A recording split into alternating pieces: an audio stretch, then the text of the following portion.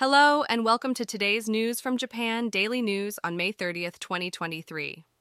The effective job openings to applicants ratio in April remained the same as March at 1.32.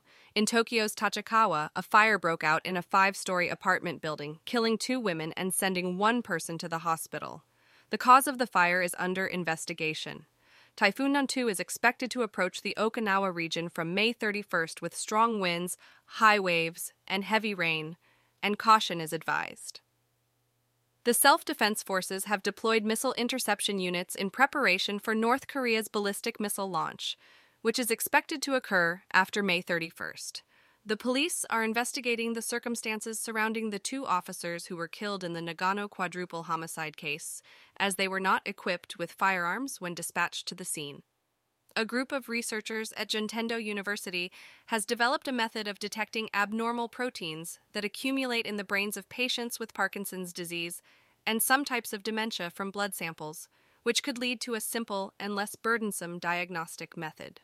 In Aichi Prefecture, a judgment will be handed down on May 30th in a lawsuit filed by a same-sex couple in their 30s, seeking compensation from the government for violating the Constitution by not recognizing their marriage.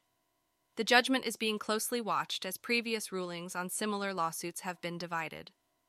The rainy season has started in northern Kyushu and other areas, and there is a risk of heavy rain in western Japan from May 30th to 31st, which could lead to landslides and river flooding. Meanwhile, Typhoon number 2, which is large and extremely strong, is expected to approach the Okinawa region from May 31st with strong winds, high waves, and heavy rain, and caution is advised. And now for the weather. Today in Tokyo, there will be moderate to heavy rain showers with temperatures ranging from 20 to 22 degrees Celsius. And that's all for today's news. Thanks for listening to Japan Daily News.